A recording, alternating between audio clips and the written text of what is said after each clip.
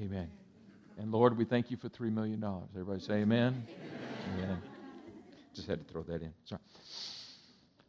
Bill is a 21-year-old university student. He's been a Christian for some 5 or 6 years. He came to the Lord through his youth group. And today he volunteers as an assistant leader in the youth group, and he also greets people on Sundays. Maggie. Maggie is a 67-year-old retired grandmother. She's still energetic enough, in bursts at least, and has been keen enough and willing enough to continue ministering in the church. She coordinates the Sozo ministry and does a lot of personal pastoral care. Then there's Ruby. Ruby's a little bit over 29, at least that's what she admits to. She's an IT specialist by day. She too serves in a small group and is involved with the outreach ministry to the homeless and the poor. There's Norman. Norman is the father of 3 teenagers. He's an accountant in his late 40s. He's just old enough to be a baby boomer, but still connects with the Gen Xers. He thinks like that, and he has a willing heart. He's an usher, serves on Sundays on a regular basis, and he also assists with building maintenance. Now, I've shared with you people, by the way, names have been changed to protect the innocent and the guilty, but all of these people have something in common. What they have in common is that in their life they have realized that ministry and serving in God's house is important and valuable. They're all people who are eager to know how to serve God better and how to serve the Lord's church better. I want to share with you a story about my own family. As many of you know and have heard my testimony, I was blessed to grow up in a Christian family, in a Christian home. 2 sisters and a younger brother are a part of my family. And my parents were both believers, strong believers, leaders in the church. And our house was always busy with activity, always busy with people who were welcome and people who didn't have money for a meal. They joined us for a meal. I mean, our house was a constant beehive of activity. But I remember some things as a young boy, and that was that whenever we had a meal, whenever there was something going on at the house, we had chores. Does anybody here, you know what it is to have chores? Yeah. And so even as a young boy, I many times tried to say, well, my sisters ought to be handling that. And my parents were quick to say, no, son, you have to clean the table today. It's your turn to wash dishes today. Now, I probably wasn't smart enough at the time, but if I had said to my parents, I don't really feel like I have the gifts for that, I probably would have felt the consequences. We'll just put it that way, all right? It was never the option to say, I don't feel led by the Spirit to do this. It was simply what? It was simply a result, the consequence of what? Being in the family. Being in the family meant there were things that I was responsible to do, like it or not. Later on, my parents, who are both passed now, but I remember when they had their 50th wedding anniversary. By that point, now I'm married and we have kids, but at that point, they called upon me to coordinate, organize, and put on the whole big event. I mean, you know, it's like when you've been married 50 years, you deserve a big event. You know what I'm saying? So I organized the whole thing. And I said, why did you ask me to do this, Mom? I said, my other sister could have handled it, somebody else. And she said, no, but this is what, you're good at this kind of stuff. And I never thought twice about it, but I just did it. And we had a great celebration for their 50th wedding anniversary. So the point of the matter is whether serving is simply out of faithful duty because we're part of the family, or whether it's specifically connected to some giftings and abilities that you may have in your life, all of it brings glory to God.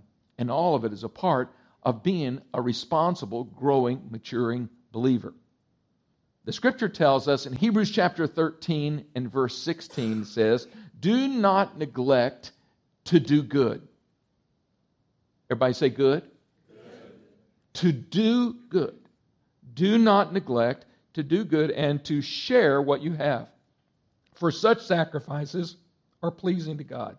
Look at the following scripture. Proverbs 11:25, which really is based on the law of the harvest, the law of reciprocity. And it says what? The one who blesses others is abundantly blessed. So it's the idea that we're blessed, but then we give out blessings, and the result of giving a blessing, blessing others is what? We're better for it, right? Those who help others are helped.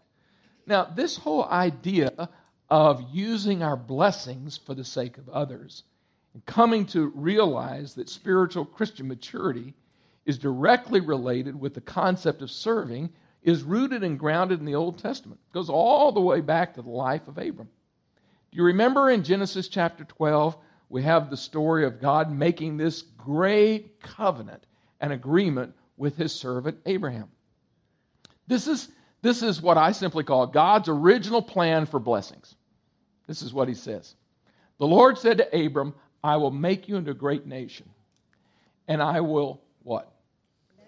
Bless you. So God promises to bless his people. Turn to your neighbor and say he wants to bless you. Just turn to him and say, he wants to bless you.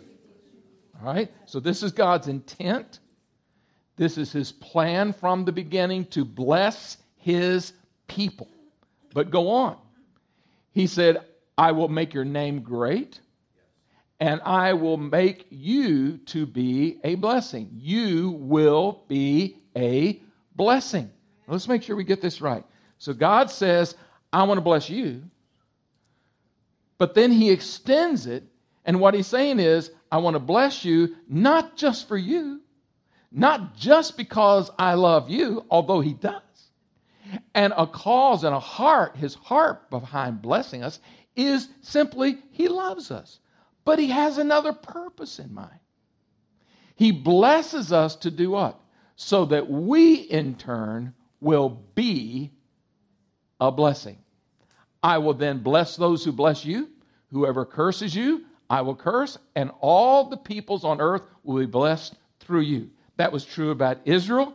And I believe it is also equally true about the body of Christ, the New Testament church today. God wants to bless people, but he does it through us. Amen?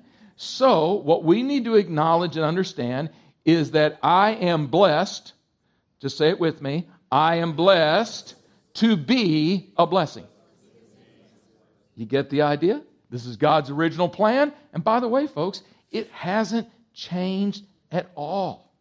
Here's the key that I want you to get this morning. The way to being blessed, the way to be used of God, is to learn and practice the art of serving. Serving others and serving God. So what we're going to do today is connect the dots between this idea of walking in the full blessings of God, being a blessing to others. I want to connect the dots between that and the concept of serving. So let me share with you 3 truths about serving. Very simple and very easy to remember. You ready? Number 1, we have a command to obey. We have a command to obey. You may be surprised to learn it, but God actually commands us to serve. We're told, for example, in Matthew chapter 20, 28, when Jesus is settling some issues between his disciples, he wanted to make sure that they were not trying to be like the Gentile rulers, and he was explaining to them what it means to achieve greatness. Do you know what he connected that to? Serving. Look at it. He said, whoever among you wants to be great must become what? The servant of you all. So he sets forth an important principle that has to do with serving others. And he goes on to say, just as the Son of Man has not come to be served, but to serve, he emphasizes his own example, which we'll get to in just a moment. 1 Peter chapter 4 and verse 10 is a profound verse that establishes how you and I as Christians today need to look at our service. It says this, each of you has received a gift. We'll just stop right there. Each of you has received a gift. Listen, if you are a Christian here, a born-again believer, you have at least one spiritual gift. Likely many more. But you have certain gifts that God has given to you. So it simply says, each one of us has received a gift to do what with? To sit on. No. To ignore when we get older. To always look for excuses not to use. No. Each of you has received a gift to do what? To use for what purpose? To serve others. And then Peter adds, for emphasis, be good servants. Do it right. If you're going to serve rightly. And he says, serving using the various gifts of grace. Other translations say the manifold graces of God. So he's telling us that we are called to use our gifts to serve others. The body of Christ, the local church, is a means in which we are to be using our gifts to serve. You see, we're shaped by God, made and created by God to serve others. Did you know that? We all know the scripture well, but it tells us in Ephesians chapter 2 very, very clearly, we are God's workmanship. Created, think about purpose. What's God's purpose? In other words, God makes us, He creates us. We're a product of His craftsmanship, and He creates us for what purpose? Created in Christ Jesus to do good works. We do not gain salvation by works, but when we have been saved by grace through faith, then we express our faith and our appreciation to God by what? By doing good works, serving God. Mother Teresa is known for having made this statement, and of course she models the idea of a servant and one who gave her life to serving the helpless and those that were the most unlikely to be on the receiving list. She's known for saying this, holy living consists in doing God's work with a smile. She says, some of you want to know how to have a holy life. You consider her life to be a holy life. She says, no, it's real simple. It's just doing God's work. Holy living is doing God's work. Oh, by the way, do it with a smile. Do it with a smile. The Bible tells us that Jesus came to serve. That was a word that marked His life. That same verb should be used to define our lives. See, Jesus teaches that spiritual maturity is never an end in and of itself. And a lot of Christians get really confused about this. And they think that maturity is, wow, I get to this place of maturity and that's the end. No, maturity is all about ministry. The more you mature, the more you minister. The stronger the believer you become, the more you can do to serve the King of Kings. Maturity is for ministry. We have to grow up in order to give out. You probably heard the illustration many times. It's age-old analogy, but it works for this. You have maybe, even if you haven't had a chance to travel in Israel and the Holy Land yet, and we'll probably do another trip here in another year or so. Maybe you could be a part of that trip. All you got to really do is look at a map to figure out that there are two very obvious bodies of water in Israel. Right, Jeannie? You and John got a chance to take your family earlier this year. And up in the northern regions of Israel is the Sea of Galilee. Oh, you'd have to see the Sea of Galilee. It's wonderful to be able to hop on a boat and just go out there in the midst of the Sea of Galilee and just enjoy the beautiful weather and the wind and just imagine Jesus and His disciples out there. But one of the things that you will notice about the Sea of Galilee is it's full of life. I mean, it's teeming with life. There's hundreds and hundreds of little cafes and restaurants all around the Sea of Galilee. Partly because it's a resort area, but also because, guess what? Fish. They have great fish in the Sea of Galilee. In fact, they call the most famous fish that they bring over there, they call it Peter's fish. I don't know why, but anyway. They call it Peter's fish. You can go to a little restaurant on the Sea of Galilee and eat some fish from the Sea of Galilee. It's full of life. But why is it full of life? And why is the other body of water that is on the southern side of Israel the Dead Sea? I think the name gives it away, doesn't it? Let me just tell you, it is dead. There's nothing there but death. And it's just salty, yucky. Can't believe we got in it and floated. But it's just, the Dead Sea is just, ugh. Why? Because there's a characteristic about each that is very important. And the Sea of Galilee not only receives water in coming from the hills around Galilee, but it also allows water to flow out. The Dead Sea only receives. But there's no outlet. There's no way for the water to get out of the Dead Sea. It may be cool for floating, but that's about it. All right? It's dead. You say, what does that have to do with this? Because Christians many times end up more like the Dead Sea. God wants it to be like the Sea of Galilee, right? Life is coming in, we're giving out. We're giving out. If you're simply a reservoir receiving, just receiving and receiving and receiving, I'm concerned about your spiritual development. So remember that. Most of the time, too many of us as Christians are more interested in saying, serve us, serve us, serve us. We ought to be more interested about service. And service is about serving God.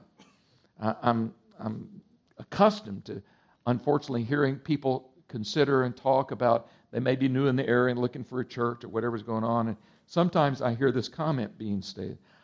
Pastor, could you help me? I'm looking for a church. So what kind of church are you looking for? This is the answer many times I get. Well, I'm looking for a church that will meet my needs.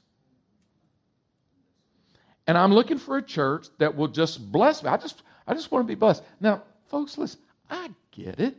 Of course, you want to be in a church that's healthy and that is going to minister to you. I get it.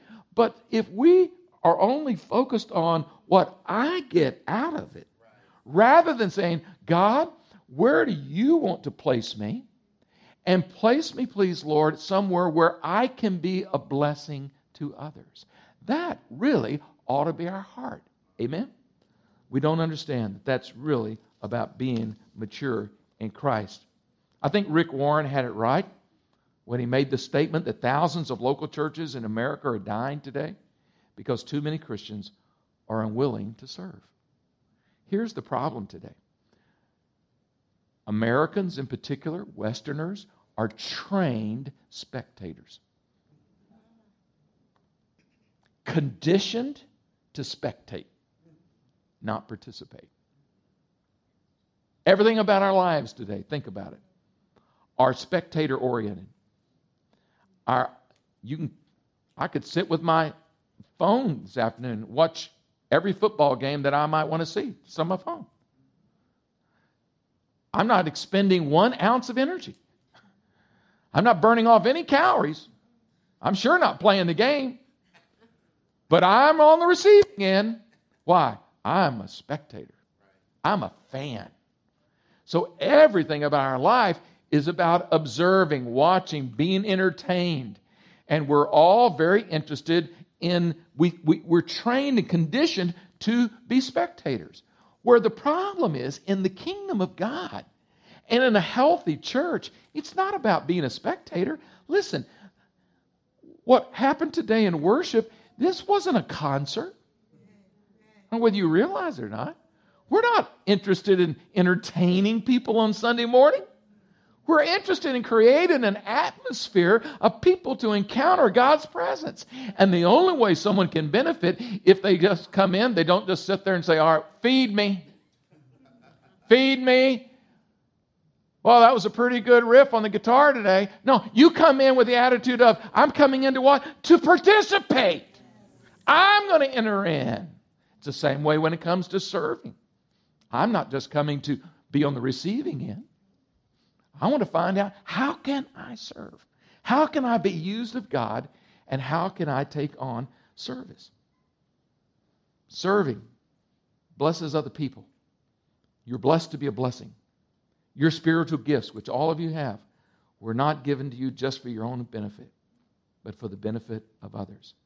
So, let's look at point number 2. Number 1 is we have a command to obey. Number 2, we have an example to follow. The Bible always gives us examples to follow. So whenever you study the Bible, just a simple Bible study trick, always look for these things. Number 1, look for commands to follow. Commands to obey. Look for examples to follow or not follow. Because there's both, right? There's certain things there you don't want to follow the example of that are in the Bible. But there's plenty of good examples to follow certain things. And number 3, look for promises to claim. So it's very, very simple. You just look for those things, you'll become a great Bible student. All right? What examples do we have when it comes to the idea of serving and being blessed to be a blessing? Well, let's just start with the preeminent example of Jesus Christ. Right? The Bible tells us in Philippians chapter 2, that tremendous high summit of theological expertise and truth. It tells us in Philippians 2 about Jesus emptying himself. He empties himself, and he's willing to come to earth, take on human flesh. And it says that he made himself nothing by taking on the very nature of a servant. Everybody say servant. He did this not only to ultimately be obedient to death, to the cross, but he also took on the nature of a servant to give you and me an example that we would follow. That's not all. Acts chapter 10, verse 38, which, by the way, we normally focus on this verse, which I love this verse because it talks about healing and casting out devils. I love that. But what we sometimes miss is one little part here. Look at what the scripture says. And you know that God anointed Jesus of Nazareth. All right, so we're talking about the anointing of the Spirit that's on Jesus, right? To do what? With the Holy Spirit and with power. Now watch this. Then Jesus, he's now anointed, right? Holy Spirit and power. What is he doing? He went around doing good. And healing all that were oppressed of the devil. Because God was with him. Now, we love to take that and just focus on what? Healing and deliverance. Wow, God, look how God anointed you. Woo, let's go. We're going to heal people. Look, I'm all about that. Just don't forget that little phrase there. He was anointed to do what? He was equally anointed to go about doing good as he was to heal people. God wants to anoint you to do some good, to be a blessing to others, to serve in some capacity. So this is a great example that we have of Jesus.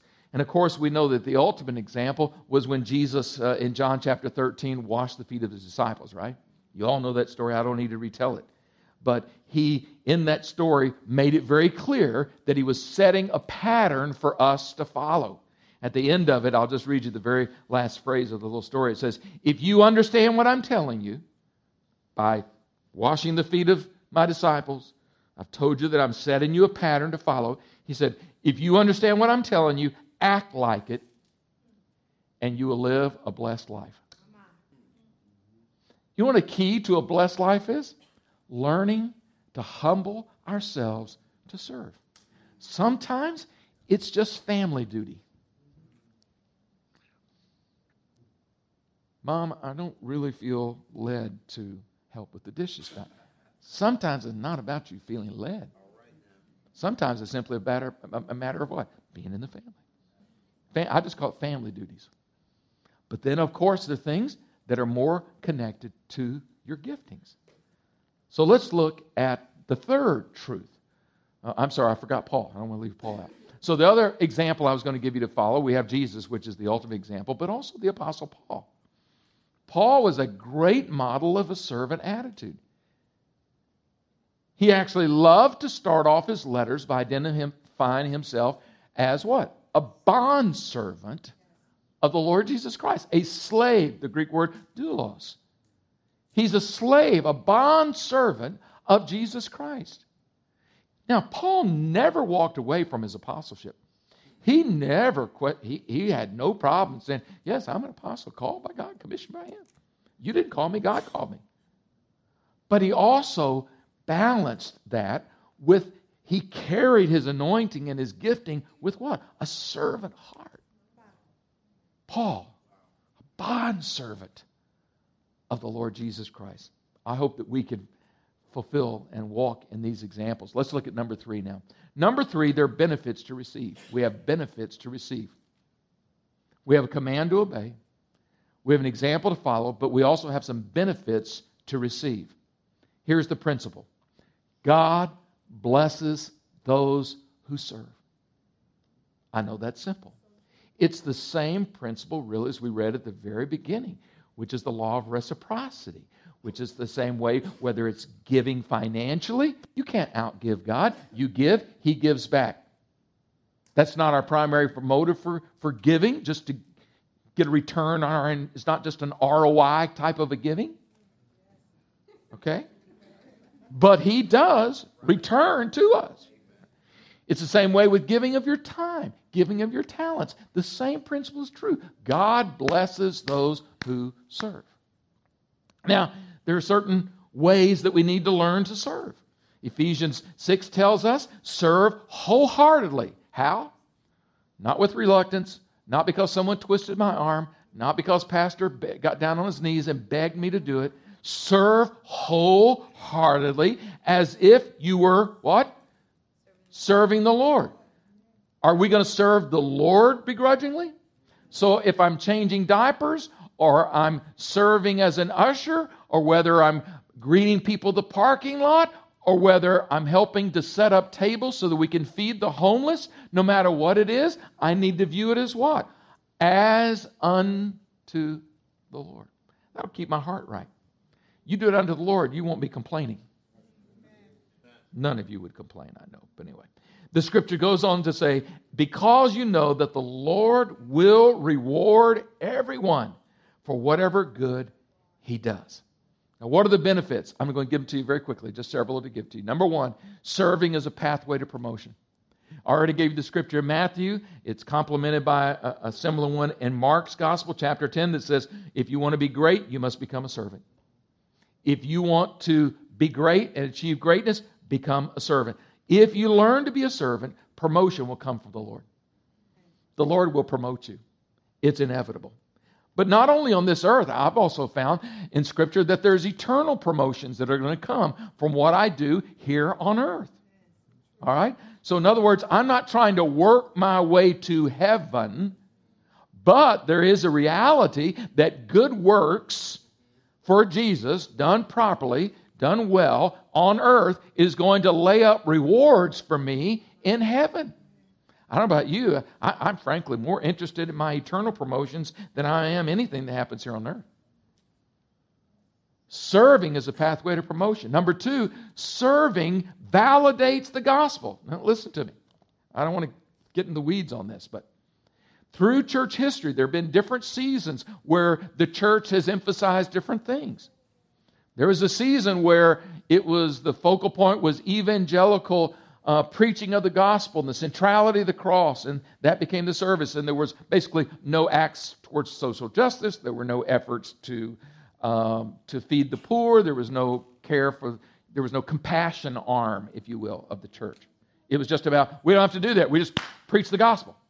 And then there was a new season where then much of the church was just about social action. Giving to the poor, helping people in need. And it swung. The pendulum swung way over that way. But then began to leave out the what? The proclamation of the gospel. I believe the balance is where we need to be. And I have a saying, I don't know who to credit to because I learned it too many years ago. Good news, that's the gospel, right? Good news plus good works equals good sense. Why don't we add the two together, right? Let's take the good news. We already have that. Then let's start working and serving and being engaged. Let's add the two together, and the result's going to be what? It's just good sense.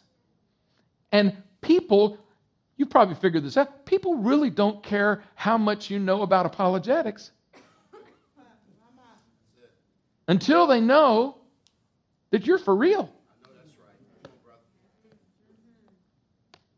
They want to know that it is just not talk. Some people will never be ready to hear the good news of Jesus as long as they're starving. Let's dig them a well. Let's get them some fresh water. Show them the love of God in that way, and then we'll tell them how to come to Jesus. Huh? All right. So, serving validates the gospel. Number 3, serving provides an example for others. We model our serving after Jesus Christ, and then when we do that, we're modeling it for other people because we're doing Christ-like deeds, and it becomes an example for other people. All right, I'm wrapping up, so I'll skip a couple of comments, and we'll just bring this to a close. Number 4, serving makes leadership effective. The best, really, the only, in my view, the only effective leaders today at large, frankly, and I mean this in circles of faith circles, at also at every level of government or business or whatever, is the most effective leaders are servant leaders.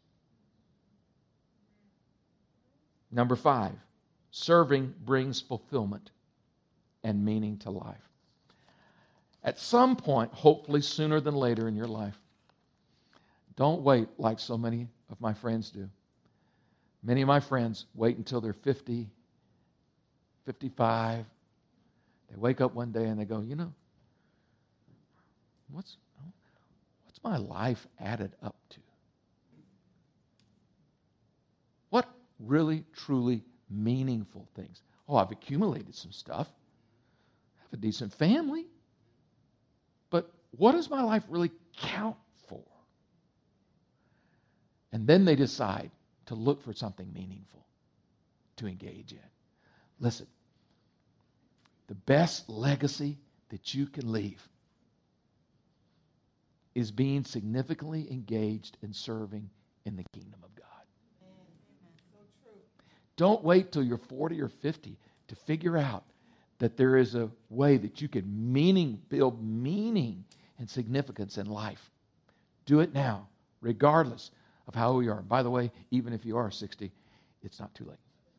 It's not too late for some of us. Hallelujah. So I'm going to leave you today with a thought, a prayerful couple of questions for you to think about as we close. In what way can you see yourself passionately serving others and loving it while you're doing it? How can you envision yourself passionately serving, using your time and talents to bless others? Secondly, are you currently using all the God-given gifts that God has given to you to serve in a meaningful way? Are you using your gifts? Or are some of you just sitting on the shelf, laid back, for whatever your reasons? Number 3, is God speaking to you today about doing more to serve Him? And maybe there's a way that He wants to extend and expand your life of service. Remember what we're talking about, and that is we are blessed to be a blessing. Don't go through your life just on the receiving end.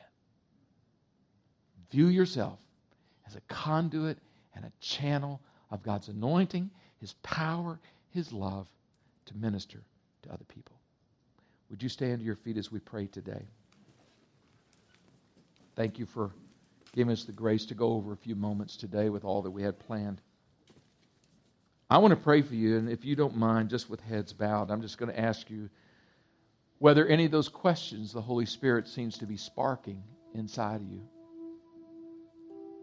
Is Holy Spirit speaking to you today about your life and what it adds up to, and about how to more effectively impact others about serving in some way?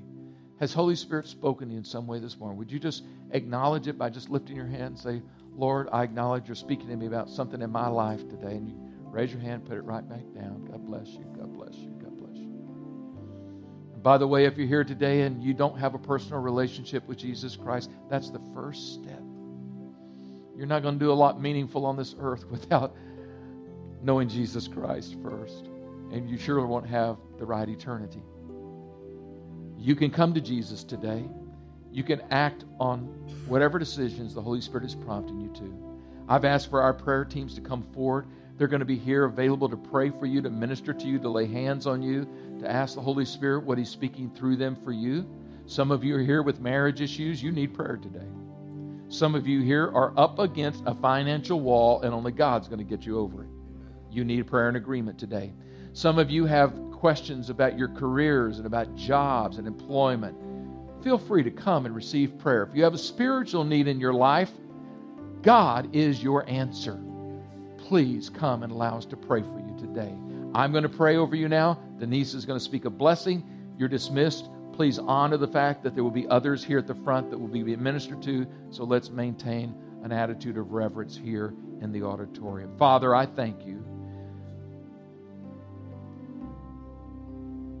You gave me good parents that taught me about serving from the time I was a little boy. I thank you, Lord, that that's just ingrained in me. And I'm sure it is also with many who are here. But Lord, today I know that you're speaking to us because you're stretching us into new areas.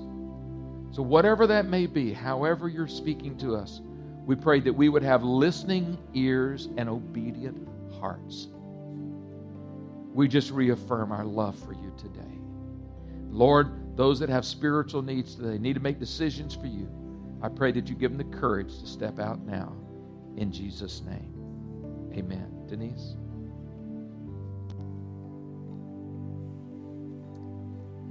May the Lord bless you and keep you. May He protect you, sustain you, and guard you. May the Lord make His face shine upon you with favor and be gracious to you, surrounding you with His goodness and loving kindness. May the Lord lift up His countenance, His face upon you with divine approval, and give you peace, a tranquil heart and life. In Jesus' name.